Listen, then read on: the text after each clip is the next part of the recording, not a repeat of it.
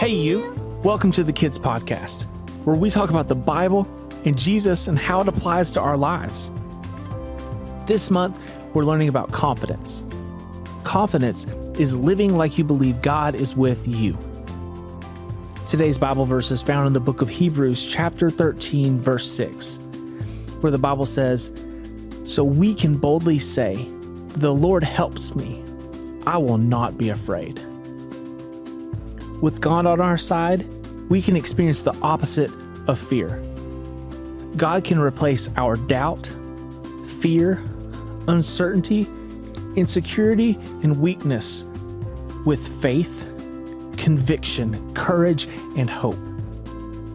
This week, when you start to feel fear take over, stop and say these three things. I am not alone.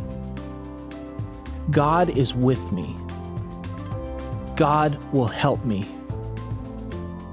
Take some time to pray and thank God for always being with you, and ask God to help you have confidence.